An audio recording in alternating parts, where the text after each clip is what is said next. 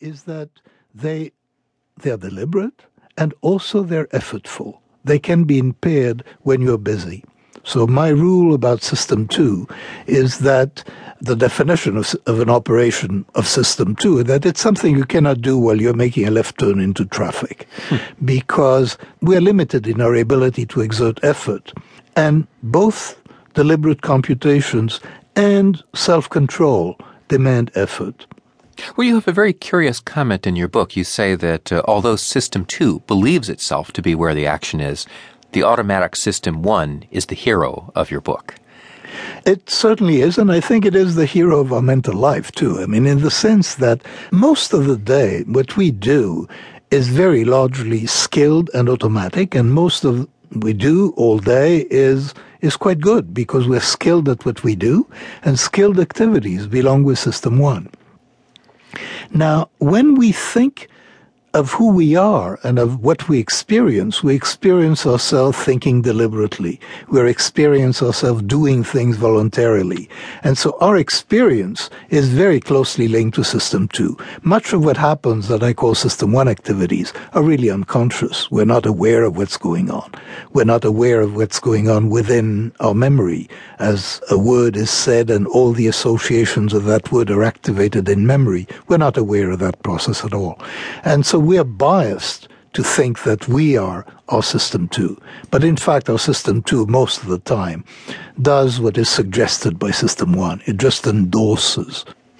Now, the obvious question is whether we should basically trust System 1, these kind of instinctive, intuitive responses, or whether we should try to check them more often because they're actually not very reliable. Well, very clearly, we have very little option in this matter. System 2 could not carry us through the day. Deliberation and thinking are costly and ineffective, and mostly we have to trust our habits, and we have to trust our perceptions, and we have to trust our impressions. But you say, I mean, much of your research has shown that a lot of those natural tendencies to trust our observations, they feed biases that are often actually very inaccurate. Absolutely correct. I mean, System 1, it has a model of the world, but the model of the world that it operates in is very simplified. And System 1 is a machine for jumping to conclusions. So it operates on very little information as if it had more information. We're very rarely sensitive to what we don't know. We operate on whatever we know. We make the best story possible. And then there is a very striking characteristic of System 1. It is really stumped. That is, when System 1 faces a question that it cannot answer, it spontaneously will come up with the answer to another question, to a simpler one that it does have an answer to.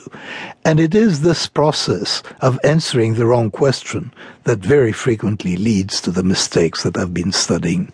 Give me one or two examples of this, how System 1 comes to the wrong conclusion. Well, suppose you ask people, they're about to travel abroad, and you offer insurance and ask how much they would be willing to pay for insurance.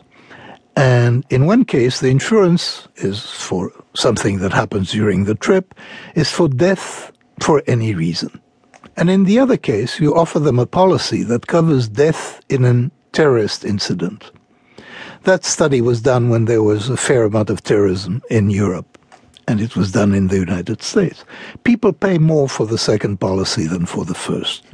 Even though the first presumably would include the second, right? It would include the second, and it would include many other forms of death which are a lot more likely than dying in an incident. But what happens is this. What we do when we buy insurance is we measure how afraid we are. That's a simpler question than how much should I be willing to pay for insurance. So I first check, what comes to mind immediately is the reaction, which is basically the intensity of the fear that I experience. And then you map that intensity of fear into a number, an amount of dollars that you're willing to pay for insurance. That is answering the wrong question.